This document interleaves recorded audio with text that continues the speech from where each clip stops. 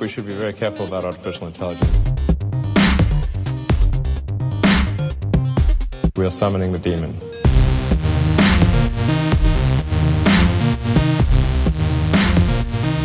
Singularity. Hey, welcome back to the Babylon Singularity podcast. I'm your host, Peter Herder. Today, we're going to get into the second part of Revelation chapter 13. We're going to tackle the subject of the false prophet. Now, I know you've been told that this is the Antichrist's sidekick. This is like some sort of magician or pope or some sort of religious leader. I'm here to tell you that is wrong.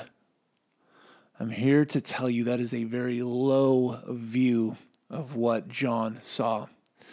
It's important to remember here, because it's easy to project on, like, if this was a human production, what would this look like, right? If it was just us making this up, and John didn't actually have a revelation from God, and John just wanted to symbolize some of the stuff that was going on in his life at that time, like, oh, there's an empire, and there's an emperor. He's a really bad guy. Man, I should make up a vision about a dragon and a beast and a false prophet. I mean, even this scenario is completely ridiculous. So it doesn't make sense. There are other apocalyptic, writings out there where, potentially people did have either a false vision or just made it up or whatever. But this is different entirely. This book is in the Bible, right? This is in the canon. This is the Word of God. This isn't something that John just decided to make up one day. This isn't, cute symbols that John wanted to warn people about the Roman Empire by, right? He was imprisoned for his faith. He was imprisoned for his testimony, and God shows him the events that would lead up to the return of Jesus. So it's, there's a lot of folks out there that would say, hey, the book of Revelation, that was for the first century. That's already happened.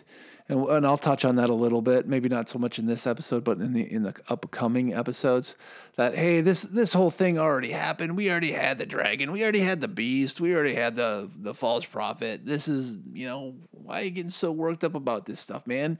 Don't you know that the world is just going to keep getting better and better and better until Jesus comes back and goes, hey, good job, guys. I guess I'll take it from here. Didn't really need me, but hey, here I am. So why not just go ahead and take All right, that was a cynical shot. All right, at the amillennial view. I'm just gonna confess it. That was a cynical shot. So forgive me. But that's the beauty of a podcast where I'm just sitting here with a microphone. And I'm not talking to any, my dear brothers that I love, with all my heart. I have to be so much nicer in person, and I would never take those kind of shots in person. So, but here I am with a microphone, recording on my computer. There's nobody to keep me in check here. So I just kind of take shots willy-nilly.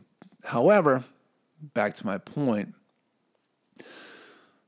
the vision John sees is from God. This is a divine revelation. And no, this didn't already happen. How do you know this didn't already happen? I know this didn't happen because the beast and the false prophet were never thrown into an open pit, into a lake of fire. Like, that didn't happen. I also know that because Jesus didn't arrive on the earth to take it over, right? Like, those things did not happen. And if we're dumb enough to symbolize everything, we're going to end up with a Bible that doesn't mean anything. Because if you're just going to go ahead and symbolize the return of Jesus, like, oh, he symbolically returned. nobody saw it, and for all we know, we don't exactly know when it happened, but we do know it happened. Well, why do we know it happened? We know it happened because we don't want to think the book of Revelation is future. That's why we know it happened. It had to have happened because, my goodness, if the book of Revelation is telling us about our future, that's freaky. So it had to have happened, right? Great logic. Wonderful logic. Boy, why am I so cynical today? Lord, help me. Help me. I'm sorry, guys. Sorry, all millennial brothers out there. I'm just being nasty today. I know that the book of Revelation, the prophecies of the book of Revelation haven't been fulfilled yet because I know that Jesus hasn't returned yet. Right? Because the whole idea of the book of Revelation is telling us about the events that would lead up to the return of Jesus. And so if we say, oh yeah, all of these events already happened, then we're stuck with saying, and also Jesus already returned, which is a very impossible thing to say. Can't really say that. It's really hard to say that the devil's been bound up and he's all locked up. Yeah, also very, very difficult. Now, there's going to be some folks out there that say it, but you got to remember there's folks out there that say all sorts of things. And so just because somebody is saying it does not make it true, right? If it is in the word of God, if it is the truth of God, it is true. Our opinions about it, our perspectives about it, yeah, they're here or there. But the word of God doesn't move. It doesn't change. It stands, it abides forever. So if we know that Jesus has not yet returned on a white horse to slay his enemies, which clearly he has not, then it is a very safe assumption to say that the events that are prophesied in the book of Revelation are yet future. We know that the devil has not broken into our physical world and began to act directly through the beast yet, because if he had already done that, Jesus would have already returned to slay him. So I'm saying something so painfully obvious to make the point of, like, hey guys, this is stuff that's coming. This is stuff that's in the future. And so when the Bible prophesies about the events that will happen leading up to the return of Jesus, that means it's still ahead of us. So we need to take it seriously. What was I don't even know where I was going with all that. I guess I'm just basically here to tell you, like, the prophecies in the book of Revelation, this isn't John's idea. This isn't like a human attempt to symbolize Rome and like vilify it's just like all of that is nonsense. These are prophecies that God revealed to John. John he is a messenger. He is a reporter. He is writing what he sees. God is revealing, John is recording, and we are here reading it because we are actually, I believe, on the threshold, on the cusp of seeing these prophecies fulfilled in our lifetime, in the coming years. I believe that. And I also believe that the fulfillments of these prophecies are of a magnitude that require us to give it our full attention, to be asking the Lord about it, to be seeking him in his word, and be aligning with these truths so that when we see this world spinning out, going crazy, we are anchored in the Word of God. We do not make the mistake of anchoring our hope in this fallen age. We do not fall prey to the deceptions of the evil one. We are not blindsided by the labor pains that will seize upon this unsuspecting world. Our eyes, we are children of the light, we're sober, and we are walking with discernment and understanding of what the Bible says. That's who we are. Now, there's going to be this whole other group that's not interested in what the Bible says at all. We need to be reaching out to them. We need to be preaching the gospel to them. We need to be loving them in word and deed. But they're just not going to care. So they're going to be walking in darkness. They're not going to see clearly, and they're going to be blindsided by these events clearly foretold in the Bible. There's going to be a lot of folks in the church who do not want to come to terms with what is written in the Bible.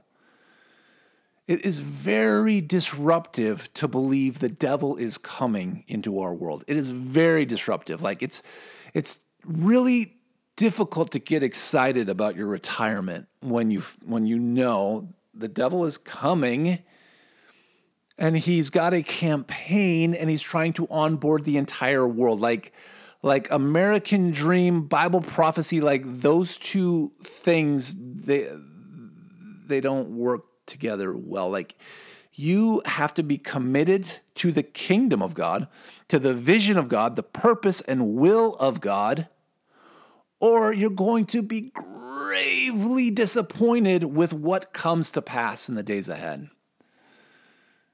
If your hope, if you are anchored fully in Jesus Christ, if you are aligned with his word and his truth, nothing that the enemy can do will separate you from his love. There's nothing that he can deceive you with. There's nothing that can take away your peace and your joy and all the fruit of the Spirit that God's bringing to pass in your life. The devil cannot touch you. But if you make the mistake of thinking, oh man, wow, this Bible prophecy stuff is so intense. I just don't like it. It makes me super uncomfortable, and it doesn't fit with any of my plans. Therefore, I'm going to stick my head in the sand. Like sticking head in sand is not a solution. That's actually going to exacerbate your situation because this world's not going to be getting less intense. It's not getting less confusing. It's accelerating in the other direction. And so you might try to stick your head in the sand for an hour or a day or a week or a month or a year. But when you stick, because eventually you're going to get curious, eventually you're going to have to pull your head out of the sand and look around and go, what the jack is going on around here? And there is an invitation from the Lord to understand and align yourself with his word when it comes to Bible prophecy. And that is what we need to be doing. We need to align ourselves with the word of God. So today, like I said, we're going to get into the second part of the Revelation chapter 13. Now, I know probably in the last episode or two, because like I'm making this up as I go along. I haven't written the book yet. I'm working on. What do I say? I am doing initial research on the book. Right, I'm not actually writing the book yet, but I'm getting closer to having the groundwork set, which is a very important step in writing. All that to say is that I think I said that this is a 2-part story. The dragon, right? I broke up Revelation 12 as one part of the story. Now I'm saying Revelation 13 is the second part. It might be better to say this is a 3-part story at this point. Like I don't have all of the parts totally settled yet. But I can tell you this. Part 1, Revelation 12, the invisible campaign. I'm solid on that one. Yeah, we know what the dragon was doing behind the scenes. We know what the dragon is doing in the spirit. He wants to devour the Son of God. He wants to destroy Israel. Like that, those were what he's doing. And then when he fails in doing those things, he stomps off to go make war against the saints. That's part 1. part 2 we talked about in the last episode. This is the dragon's visible campaign. In his visible campaign, the dragon picks up where he left off in Revelation chapter 12. The dragon is making war against the saints. There's actually 2 parts to this second part. Is that confusing enough for you? Remember, who is the dragon? The dragon is Apollyon. He is the destroyer, right? He wanted to destroy the Son of God. He wanted to destroy Israel. He fails. He wants to destroy. Now he's moving into the earth. He wants to destroy the saints, and he wants to destroy the image of God in fallen humanity. Apollyon is the destroyer. It makes sense that what is he doing? He's destroying stuff. Well, what is he trying to destroy? Well, first he tried to destroy the Messiah, the child that was being born of the woman. We know that's the Son of God. That's Jesus. He wanted to destroy him, failed, got kicked out of heaven, got angry, went after the woman, who is Israel, to destroy her. First, drives her out into the wilderness, and second, tries to sweep her away with a flood. He fails again. His campaign of destruction fails again. He gets mad. He exits the stage. Why is he stomping off so furiously? Because he's going off to make war with the saints. He wants to destroy the saints. But he is going to do this by physically interacting in our actual world. This is no longer Satan behind the scenes where you can't see him. Right? Our best glimpse at Satan historically is to look at the Emperor Hadrian, who tried to destroy the Jews and disperse them into the nations, changed the name, the province of Judea, changed it to the enemy of the Jewish people, the Philistines, and renamed the province Palestine. That's Hadrian, demonic dude, inspired by Satan to destroy the Jews. Absolutely. Get a glimpse of, but it's not Satan himself. Satan is behind the curtain. He's infusing Hadrian. He's inspiring him. He's giving him vision. He's giving him energy. Same thing with Hitler. Hitler wasn't the devil himself, even though you look at him and go my goodness, if there wasn't a devil in the flesh, who could it be if it's not Hitler, right? That guy was as evil as they come, almost. But it's Satan again behind the scene, infusing Hitler, giving him this demonic agenda, this final solution to wipe out the Jewish people once and for all. It's Satan behind the scenes. Revelation chapter 13, the curtain is pulled back. The beast arises. It is the same entity. The 7-headed dragon comes to earth as a 7-headed beast. So we know the dragon is coming physically into our world, going to be interacting directly in our physical world.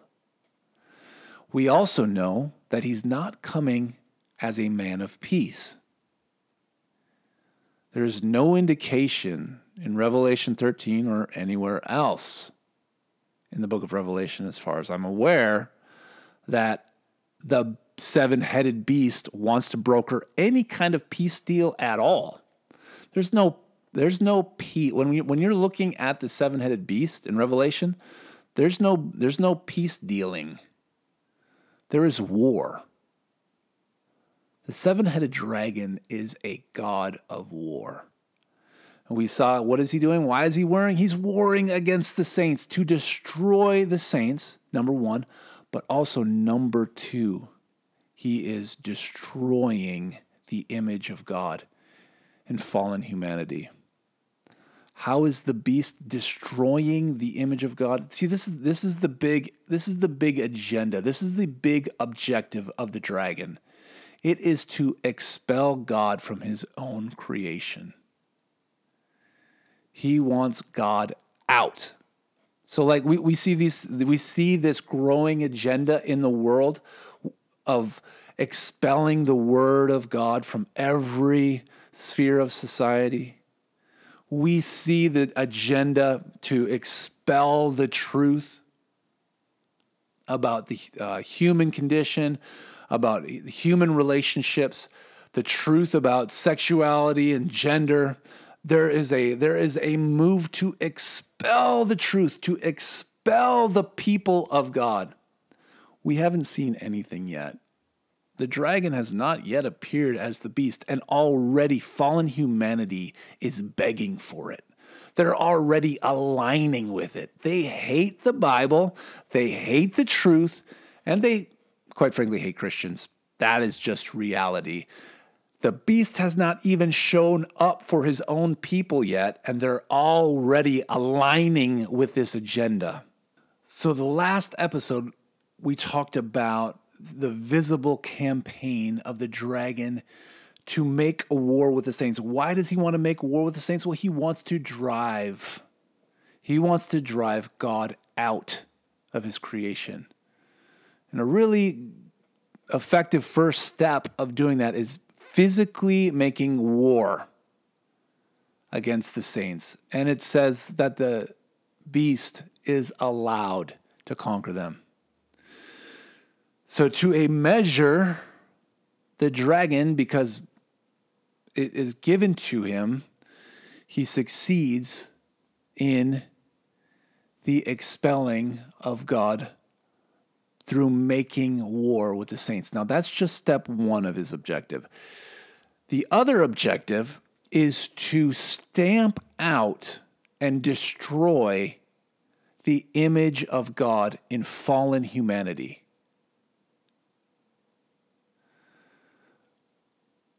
Even though fallen humans even now are aligning with the dragon's agenda to destroy God, to expel God from his creation, fallen humanity is already aligning with that agenda. That's not enough for the dragon.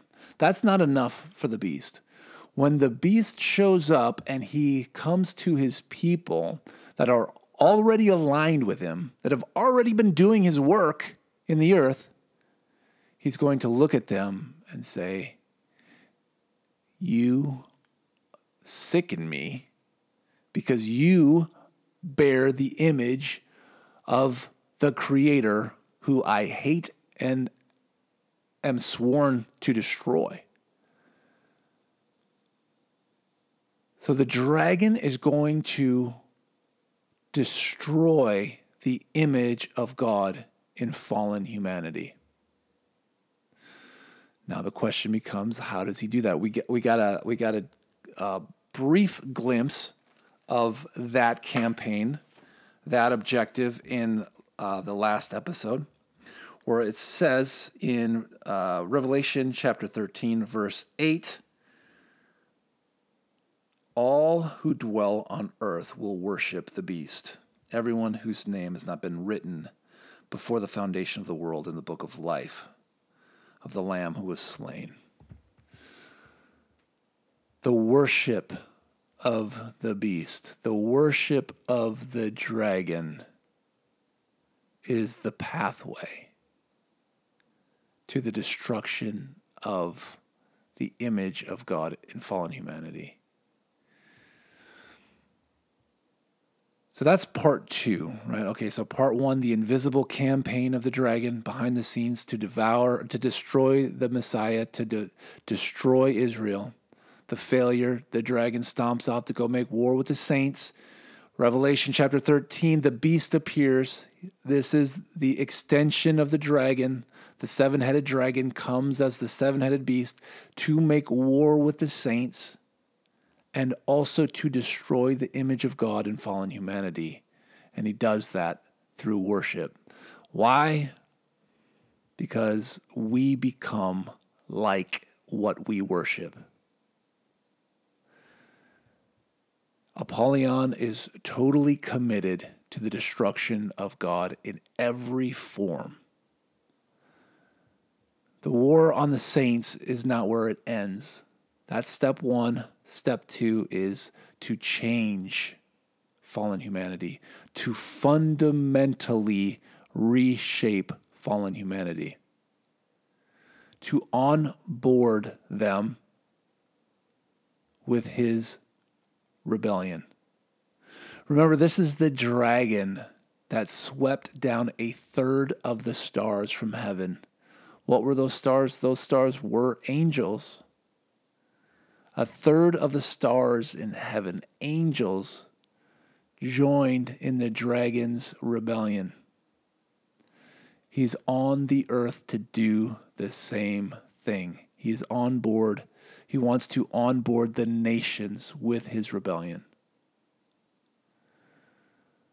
So how does he do that?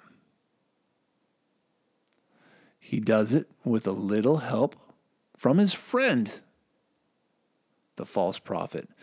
And that brings us, my goodness, how long is this episode going to be? This is going to be a long episode. Let's pray. Lord, we ask you to open up your word to us. Open up Revelation chapter 13 so that we can understand your word. Lord, enlighten our eyes and give us ears to hear you and your plan, to take confidence that you are the Alpha and Omega. You are the beginning and the end. Our destiny is sure in you, and you will make sure that you will lose nothing. So we surrender to you. We surrender to your plan. We surrender to your word. We ask you that by your Spirit, you would speak to us and show us treasures in your word. In the name of Jesus, we thank you for it. Okay, I read the first part of Revelation 13. Now I'm going to read the second part, picking up in verse 11. So if you got your Bible, go ahead and grab it, open it up. I'm in Revelation chapter 13, verse 11. Then I saw another beast rising out of the earth. It had two horns like a lamb, and it spoke like a dragon. It exercises all of the authority of the first beast in its presence, and makes the earth and its inhabitants worship the first beast, whose mortal wound was healed. It performs great signs, even making fire come down from heaven in front of people. And by the signs that it is allowed to work in the presence of the beast, it deceives those who dwell on earth, telling them to make an image for the beast that was wounded by the sword and yet lived. And it was allowed to give breath to the image of the beast, so that the image of the beast might even speak, and might cause those who would not worship the image of the beast to be slain. Also, it causes all, both small and great, both rich and poor, both free and slave, to be marked on the right hand or forehead, so that no one can buy or sell unless he has the mark, that is, the name of the beast, or the number of its name. This calls for wisdom.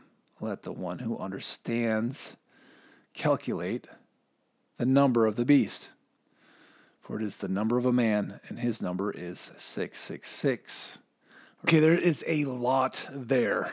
All right, I just read the second part of Revelation chapter 13. There is a lot of detail, and I realize again, just like in the last episode, when I just read these scriptures, these passages, we are accustomed to immediately go in and begin to interpret the details. We want to dig in, and our mind fills immediately with all the details that we've filled our mind with for these in these passages here. I am asking you to once again shelve all of the interpretive details that you've applied to this passage. Just go ahead and set it aside and let's listen to the story. What's happening here? Now, this particular passage is a lot of detail, so it's much easier to get bogged down into the details of it. But what is the overarching reality that is taking place here? I want to try to get to the bottom of that. So I'm just asking you to do the best you can to pretend like you've never read this passage before. Look upon this passage with new eyes and just hear the story without all the baggage. Because I know from my past experience that this, of the description of the false prophet, I don't think he's actually named as the false prophet in this passage, but later on, the second beast is clearly identified with the moniker, the false prophet. So this is the false prophet. We are very accustomed to thinking of the false prophet in terms of the Antichrist sidekick. Very accustomed to thinking of this as a religious leader. Like immediately when you say the name false prophet, people's minds fill with the Pope. I'm asking you, set aside the Pope, set aside the religious leader, set aside the sidekick, and just let's listen to the story that's being told. Now, the actual movement of the plot of the story almost kind of comes to a standstill. So in this passage, it's more describing how things are happening rather than a movement forward of the plot. Because remember, part one of the story is the dragon, his invisible campaign to destroy the Messiah, to destroy Israel. Part two, the visible campaign to make war with the saints. Part three is what we're reading now, is the dragon's visible, physical campaign to expel or destroy the image of God in fallen humanity. And if we really want to get to the bottom of who this false prophet is, we will understand that is his primary role, is actually to betray humanity. He is the great Judas of fallen humanity. This false prophet directs, leads, makes fallen humanity to worship the beast, hands fallen humanity into the hands of the dragon, into the power of the dragon, betrays fallen humanity from their creator, misleads them and directs them under the power of the deceiver, the accuser, the destroyer. The false prophet is the great betrayer of humanity. So if we really want to get down to what is happening, how the plot is moving forward here, we need to understand that this is Satan's campaign. This is the description of Satan's campaign, the dragon's visible campaign to onboard fallen humanity and to destroy the image of God, to expel God from his creation. So how is the dragon doing this? He's doing it in partnership, in cooperation with this false prophet. Who is the false prophet? Well, you guys probably know who I think the false prophet is, at least in the early days of the false prophet. But we're not going to actually touch on any of that today. So if you were hoping I was going to go get all crazy on Elon Musk, I'm sorry to disappoint you. I'm just going to stick with the Bible. I'm just going to stick with what is the story of the Bible and how the dragon will cooperate, partner with the false prophet to onboard fallen humanity with the dragon's rebellion. Remember, this is the same dragon that swept a third of the angels from heaven, and now he's looking to sweep fallen humanity into his same rebellion, to onboard the nations and to destroy the image of God. How is he going to partner with the false prophet in this process? That's what we want to get into. That's where I'm going to spend most of my time drilling into today. So the first question is well, who is this guy? I already told you his moniker, his name, his title. In other passages that describe this, the second beast is the false prophet. So I'm going to say the second beast or the false prophet. Who is the false prophet?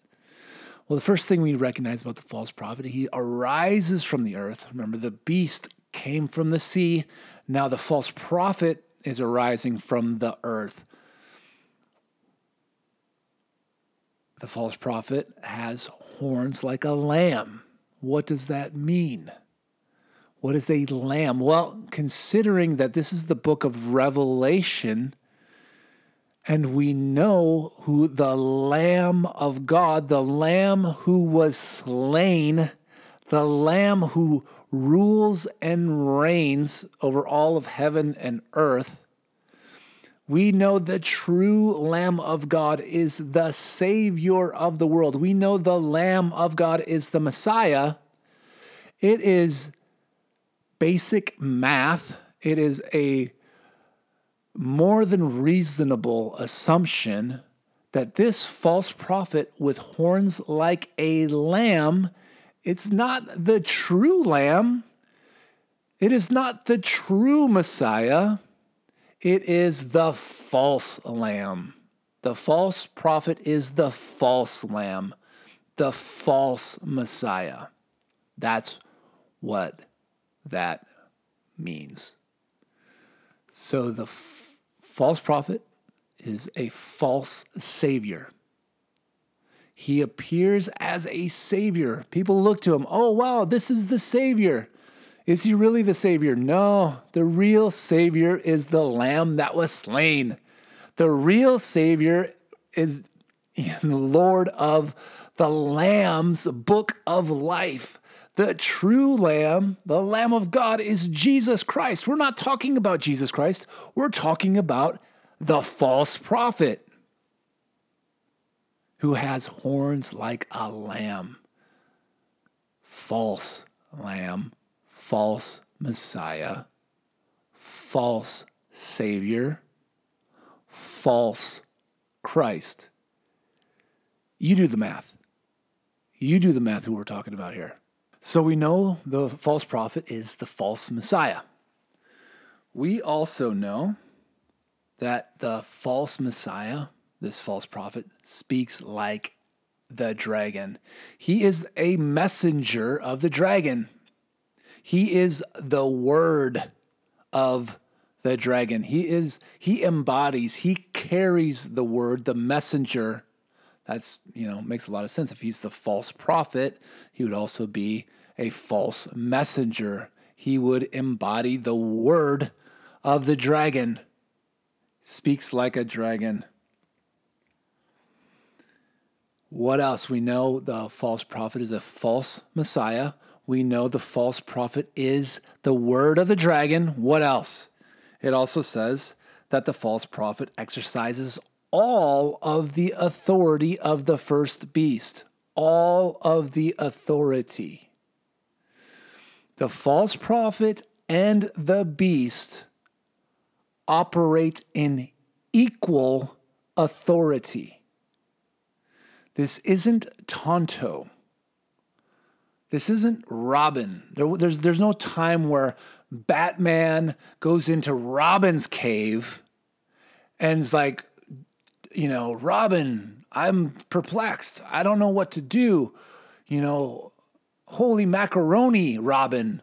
What do we do next? Like, Batman doesn't do that, right? Why? Because Robin is his sidekick. Sidekicks don't operate in equal authority. So we're not talking about a sidekick. We're talking about co-equals. The beast and the false prophet are co-equal in authority. So we know the false prophet is a false messiah. We know he is the word of the dragon. We know the false prophet is co-equal with the beast. It says that the false prophet makes the inhabitants of the earth worship the beast. The false prophet is involved with getting the nations to worship the beast, to worship the dragon. He is the on-ramp. He is the one pointing humanity, fallen humanity, to the dragon, to the beast. He is the on-ramp for fallen humanity to fall into the hands of the dragon. The false prophet, the false messiah, the word of the dragon, the co-equal with the beast, is the on-ramp for fallen humanity to worship the beast, to worship the dragon. Remember, it is the authority that begins with the dragon that is infused into the beast that causes people to worship. Now, it is that very same authority that is shared co-equally with the false prophet. The false prophet is operating in co-equal authority with the beast. And it is that authority that causes the nations to worship. So if they're worshiping the dragon because of his authority, and they're worshiping the beast because the dragon gave the beast its authority, then it's completely illogical to assume that the false prophet, who is operating in the same authority as the beast, would also at some point be worshipped. Completely reasonable. Let me just go back. I want to touch on that point just a little bit, because this is probably the one big hiccup where people are like, well, the false prophet can't be the Antichrist because he's causing the nations to worship the beast. My point is this. We're looking at a demonic trinity. The dragon, the beast, and the false prophet. These are one demonic reality that function together. It is the antithesis or opposite of the Holy Trinity, where you have the Father, the Son, and the Holy Spirit. Each member of the Holy Trinity is worshipped. We worship the Father rightly. We worship the Son rightly. We worship the Holy Spirit rightly. Worship is involved with all three members. And remember, when Jesus was doing his ministry on earth, people would worship him from time to time, but that was not his primary thing. Like, now he's worshiped, he's ascended into heaven, he's worshiped 24/7 forever and ever, rightfully so, and I'll worship him forever and ever. But when he was on the earth, it wasn't like he was having worship services where people would come around and worship him, and he was setting it up so that people would worship him. He could have done that. Jesus could have been like, hey guys, we're all going to have a big worship service, this weekend. I'm going to set it up. I'll be in the middle. You guys worship me. He could have rightly done that.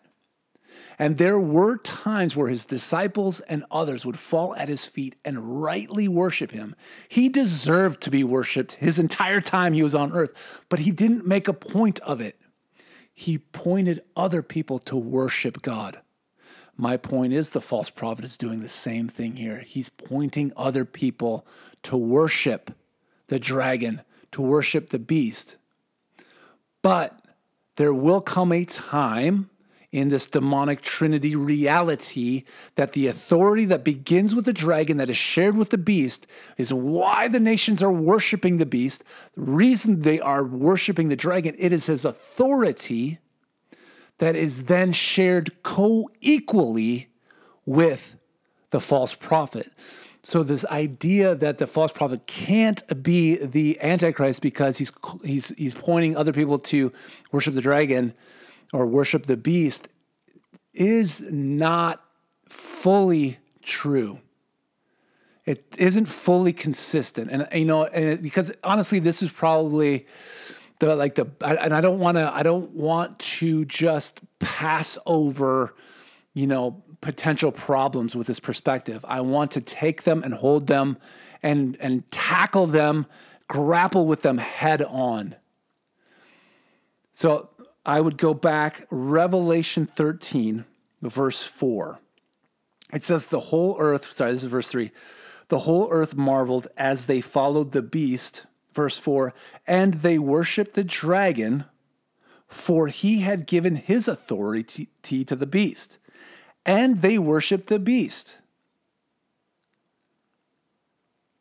So the nations are marveling at the beast, and they're worshiping the dragon because the dragon gave his authority to the beast. Worship here is tied specifically to authority. Because the dragon gave his authority to the beast, the inhabitants of earth, the fallen humanity, worship the dragon and worship the beast. Why? Because of authority. The false prophet exercises all of the same authority. It is shared, co-equal authority. So if the nations are worshiping the dragon because of authority, and the nations are worshiping the beast because of authority, it goes to follow that the nations will eventually, maybe not specifically in this passage, but eventually, because this is a demonic trinity, they will eventually worship the false prophet as well, because he exercises all of the same authority that causes the nations to worship the dragon and the beast. So the nations will worship the dragon, the beast, and the false prophet because of authority, shared demonic trinity authority. The nations will worship the dragon, the nations will worship the beast, and the nations will worship the false prophet. Just like the antithesis, the opposite of the Holy Trinity. We worship the Father, we worship the Son, we worship the Holy Spirit. It's the antithesis. The false prophet is not a sidekick. He's a co-equal. Oh, wow. Did you feel me get a little defensive there? I think I got a little defensive. I don't feel like I need to defend. I feel like it's more like an explanation. Like how could you think that the false prophet is the Antichrist when the false prophet is causing the nations to worship the beast and worship the dragon? I would turn around and say, well, how do you think Jesus is the Son of God when he's telling people to worship the Father? It is a trinity, right? It's a simple explanation, but it does take a little bit of time to explain. Like this is not a deal breaker. This is not like the fatal flaw. Just think about it for a second, consider it, and understand that there's more going on here. So the false prophet, back to the who is this false prophet? He is a false Messiah. He is the word of the dragon. He's the third member of the demonic trinity. He is the on-ramp of fallen humanity to betray humanity into the hands of the dragon. He is the bridge, the demonic intercessor that stands before humanity and bridges the gap, betrays, like the great Judas of history, betrays fallen humanity into the hands of the destroyer. So that's who the false prophet is. So now we ask the question, how is the false prophet onboarding humanity into the hands of the dragon, into the power of the dragon? What does the false prophet do to bridge the humanity, betray them into the hands of the dragon? How does he do it? Well, he does it through deception. He deceives, right?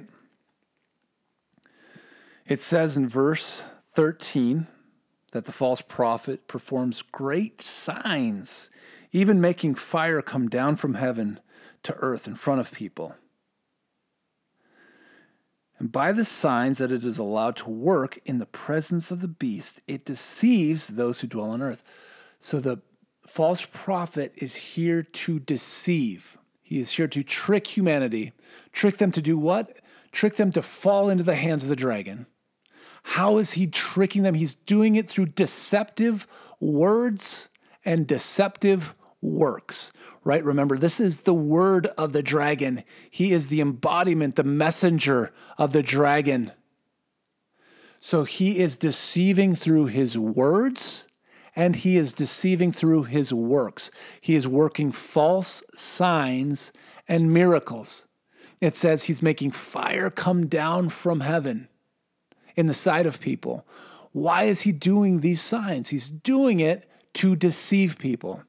Now that takes us back to the episode, whatever episode it was, 8, 9, whatever it was, on the man of lawlessness from 2 Thessalonians chapter 2. Let's just turn there briefly so that we understand what is going on. Because remember, this is the antithesis of the ministry of Jesus.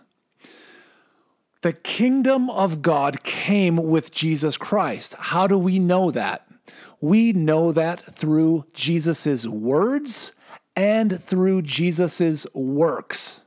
And that was what Jesus challenged his skeptics with, right? He said, hey, look, man, if you're not going to receive the word of God that is proceeding from my mouth, which is absolutely staggering, if you're not going to listen to my words, then believe me for the works that I'm doing. This is a two-pronged approach from heaven, right? The kingdom, the gospel is a two-pronged approach.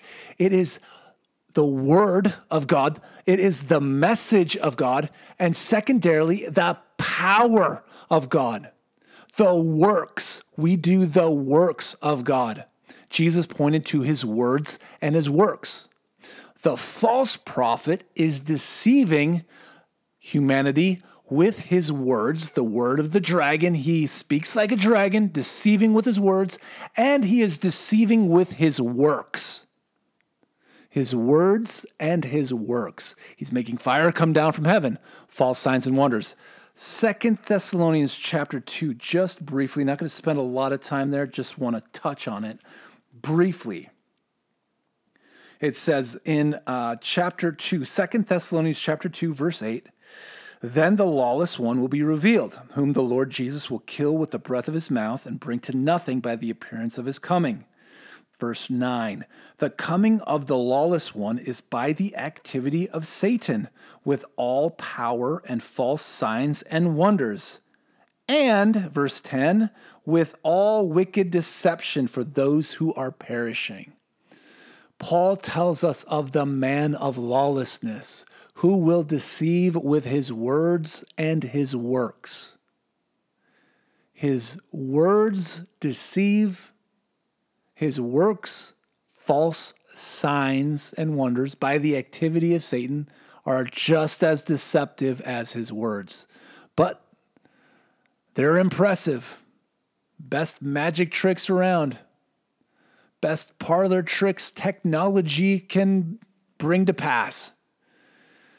No question, when the false prophet brings fire down from heaven, it's gonna be cool. You can bet on that. It is gonna be cool, and it's gonna be technology, and it's gonna be a trick, and it's gonna be a false sign, but people are gonna look at it like, oh wow, this is validation that this is the Messiah, the Savior. But he is simply deceiving fallen humanity in order to deliver them into the hands of the dragon. That is what's happening.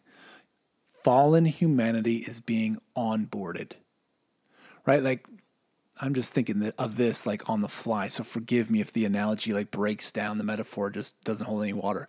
But okay, imagine, sci-fi movie where the aliens from another planet, they come and the UFOs are all up in the sky, right? And they want to get all of fallen humanity. Well, first of all, they have to fight against anybody who just wants to fight them, right? So they have to come in. They have to fight anybody who's going to fight. That's the war of the saints. We got to get rid of these people who don't want us. That's step one. And then once the earth is subdued, so the UFOs subdue all resistance. Then step two is, hey, we need to get all of these humans on board these flying saucers so that we can reprogram them and make them into our own alien image, right? Well, what's the best way to do that? It's kind of scary if we just land our UFOs in their front yard and take our laser guns and force them into the UFOs. Like, that's not what's actually going to happen. Like, fallen humanity must choose this. They must want this. They're going to cry out for this. They're going to be beckoning the aliens to come and take them and change them, right? This isn't a forced thing. This is fallen humanity getting what it wants. So in this movie scenario, all right, flying saucers are up in the air, and they're going, boy, we need to get these humans on board our flying saucers so that we can change their image and make them like us.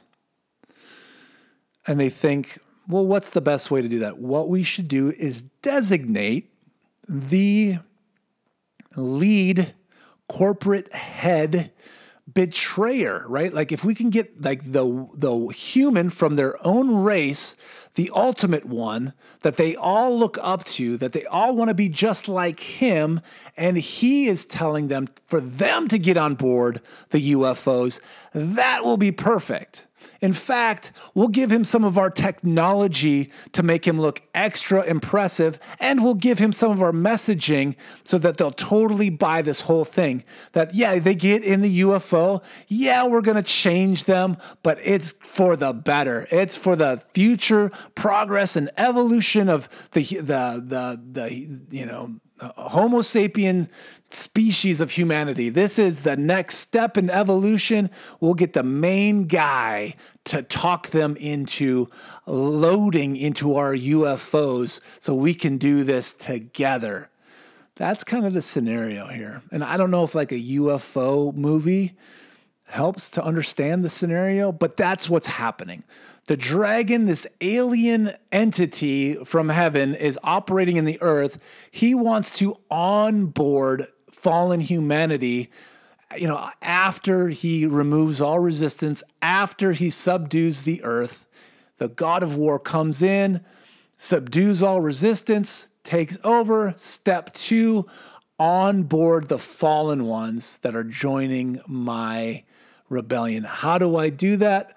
Oh, I'm going to do that in partnership with the corporate head of fallen humanity, the great Judas, the great betrayer, the one who will take his race and hand them into the hands of the destroyer. And how does this great Judas, this great betrayer of humanity, do it? He does it because he's carrying the message of the dragon. He's deceiving people with the message, and he's deceiving them with his works. He's calling fire down from heaven. Who knows what else he's doing? He's doing false signs and lying wonders to get fallen humanity on board. So we're clear here. The false prophet, false Messiah, word of the dragon, deceiving the nations to onboard them with the dragon's plan, right? Okay, so I'm just going to keep riding this UFO metaphor, and eventually it's going to break down, and I'm going to throw it under the bus. But until that happens, I'm going to ride it a little bit longer. The aliens have come. They're in their UFOs. They're hovering over, and they're like, okay, this is how we're going to get fallen humanity onto our ship so that we can change them and make them into our own image. How do we do that? Well, we're going to cooperate and partner with their leader, their corporate head. This great Judas, the false prophet, is going to bring the message of the aliens, the deceptions of the aliens, and he's going to operate in the superior technological ability of the aliens, and everybody, all of the fallen who are already under the power of these UFOs are going to say, yes, we want to get on board and we want to be changed. Okay, so now everybody's on board, right? So we got everybody on the UFOs. Now what happens, right? So this is the progression of how humanity will be, fallen humanity will be destroyed, how the image of God will be destroyed.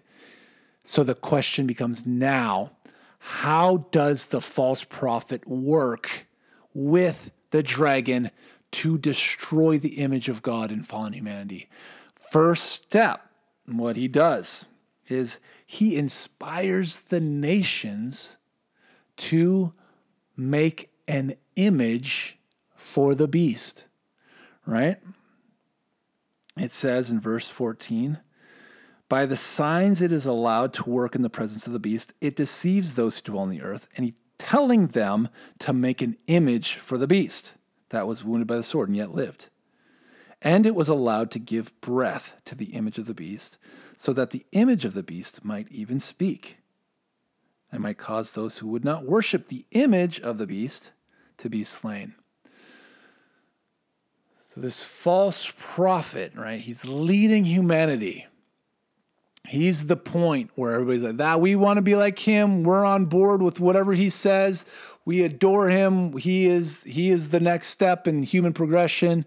He's everything humanity needs to be, right? He's the great savior, the false Messiah. So the great Judas, the great leader, the fallen Messiah, the corporate head of fallen humanity, he comes up with this idea, which again is demonic, which again is what the dragon wants. He inspires the nations to make an image, a global effort to create an image for the beast. And it is allowed to give breath to this image. So they make an image and they give breath to it.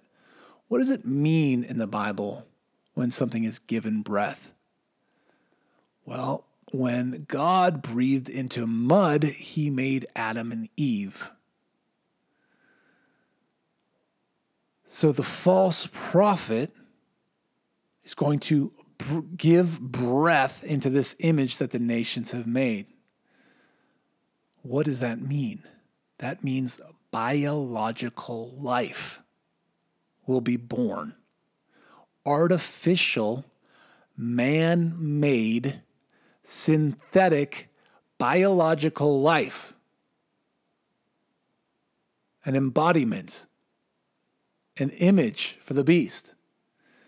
And it is this embodiment that the beast then operates directly through.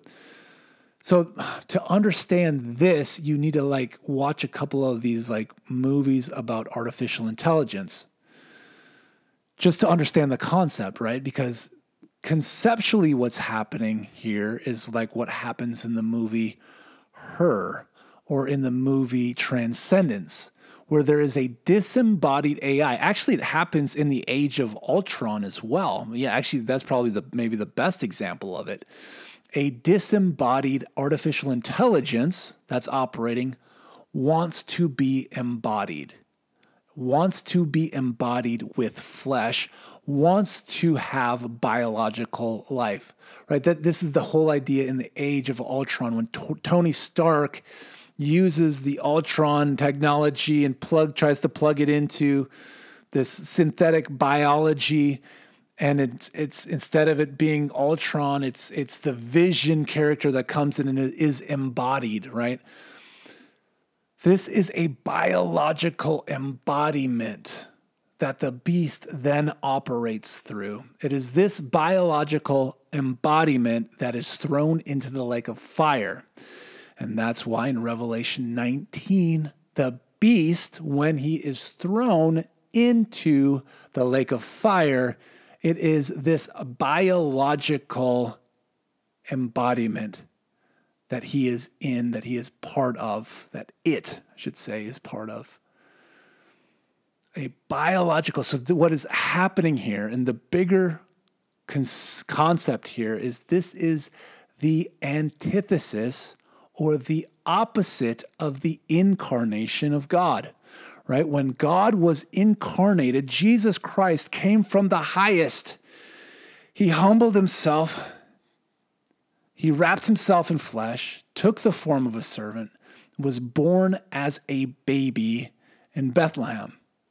God wrapped himself in flesh. He became human. See, the devil can't do that. The devil can't make himself a man. That is if you thought the devil could resurrect the Antichrist, you're wrong. You have a low view of resurrection. If you think Satan can incarnate himself into a man, you are wrong and you have a low view of incarnation. Only God can resurrect. Only God can incarnate himself. The devil cannot do it. So the false prophet comes along and does the incarnation for the devil. The devil does not have a human body.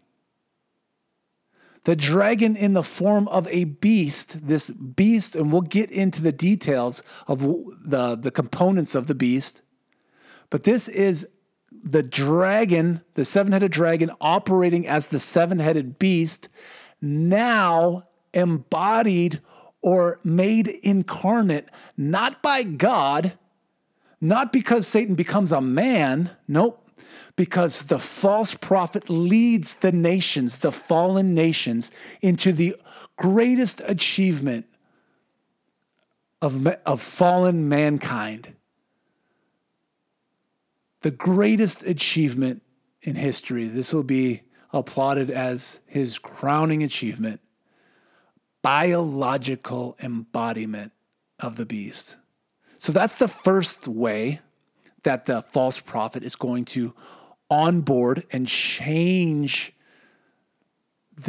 destroy the image of man, is by creating an image of the beast that people will worship the beast and become like the beast. So it is the avenue of worship of an image that the false prophet creates. Because remember, again, fallen humanity in the UFO movie are on the flying saucers now. They have all been onboarded.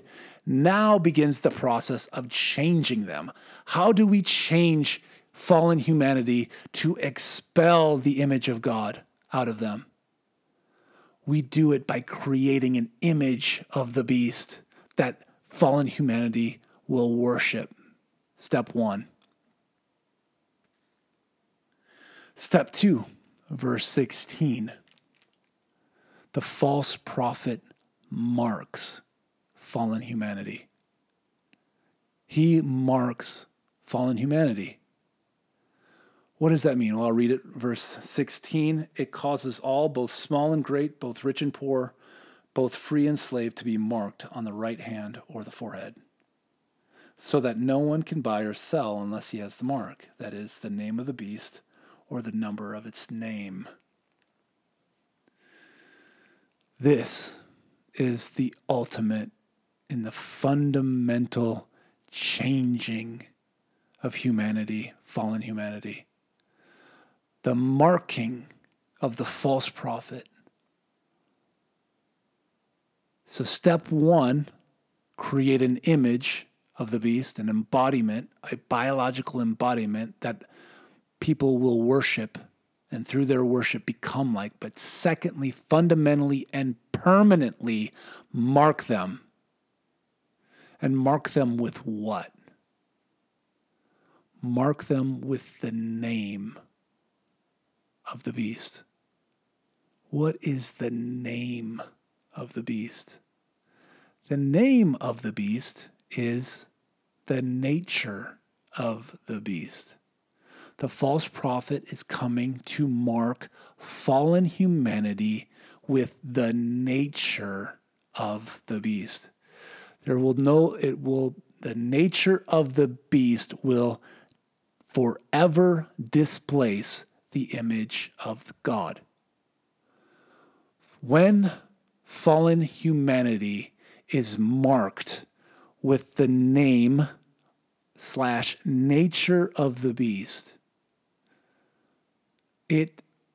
fallen humanity who is marked by this nature, marked by this name, will be fundamentally altered. The image of God will be obliterated. And what is the name of the beast? What is the nature of the beast? It says, the name, so that no one can buy or sell unless he has the mark. What is the mark? The mark is the name of the beast, or the number of its name. The number of the name. When the false prophet marks fallen humanity, he marks it with the name and nature of the beast. He marks fallen humanity with a number. A number. The nature or name of the beast is numerical. It's digits, ones, zeros. The name, nature of the beast is digital. It's digital in nature. The beast is digital in nature. And when the false prophet comes and marks fallen humanity with the digital nature of the beast, fallen humanity loses forever, permanently, the image of God. That is how fallen humanity is onboarded. That is how the dragon, once and for all, destroys the image of God. Through the digitizing of humanity.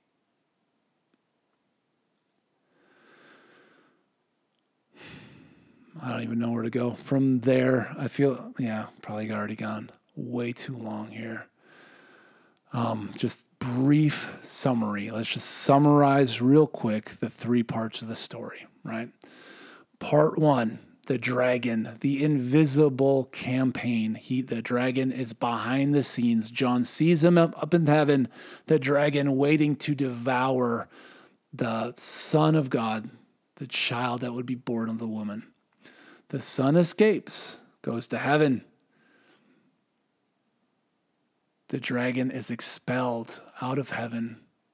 There's no longer any place for him in heaven. He pursues the woman, Israel. Israel escapes his pursuit, is given refuge in a wilderness. The dragon comes again to wipe Israel off of the planet. The earth comes to Israel's aid. The dragon is furious, leaves, goes to make war with the saints. So part one, the dragon trying to destroy the Son of God, trying to destroy Israel. We've seen those realities play out in history. They're massive. They're real. The dragon fails to destroy the Son of God. The dragon fails to destroy Israel. He's furious. He marches off to make war with the saints. Part two, the seven-headed dragon becomes the seven-headed beast. His campaign that he started in heaven continues. Now it's happening in the physical earth. The advent of the dragon, the coming of the evil one before the great and terrible day of the Lord. The dragon is unleashed in the earth. He comes in the form of the seven-headed dragon. What is he doing? Step one, making war with the saints. He is subduing all resistance. Part three, the visible campaign of the dragon in partnership, in co-equal authority with the false prophet, the head of fallen humanity, marking humanity with the name of the beast, the nature of the beast, creating an image for the beast, an embodiment, a biological embodiment for the beast, and marking all with the nature, the name, the number, the digitization of humanity, and thereby wiping out, expelling the image of God from fallen humanity. The devil's campaign, the destroyer, Apollyon, the one who destroys, wanted to destroy the Son of God, failed, wanted to destroy Israel, failed, came to earth to expel the saints, has a measure of success. It is given to him to make war, allowed him to conquer the saints. He expels the saints. Step two, he onboards humanity. How does he do it? He does it in full cooperation, in co-equal partnership with the false prophet who inspires the nations to incarnate Satan, to give him a body. And he does it by digitizing, marking humanity, fallen humanity, with the name, the number of the beast. I'm going to leave it there for now. I'll probably circle back on a few of these things. I'm sure there's lots of questions. Please, I want to hear your thoughts on where I'm going with this, what I'm saying. Show me where I'm wrong. Show me what I'm missing. Please, just tweet me, DM me. I'm here. If you're enjoying what I'm doing, I'm asking you to pass it along. Hit subscribe, leave a review. I'm just asking for a little bit of support here. I feel like I'm wandering off the reservation a little bit, and every bit of encouragement helps me. Every bit of connection, knowing that you're listening, that you're blessed by this, knowing that you're pushing it on to others to be blessed by it, is a huge blessing to me. So, Father, we thank you. Thank you for this episode. Thank you for your word. Thank you for your truth. God, and we just pray for the seed of your word to land and grow fruit for your kingdom, even 100-fold, Father. In the name of Jesus. So, saints, remember, be watching signs of the times, be praying, be cooperating with the redemptive purpose of God, and be declaring the gospel until Jesus returns. We'll see you next time.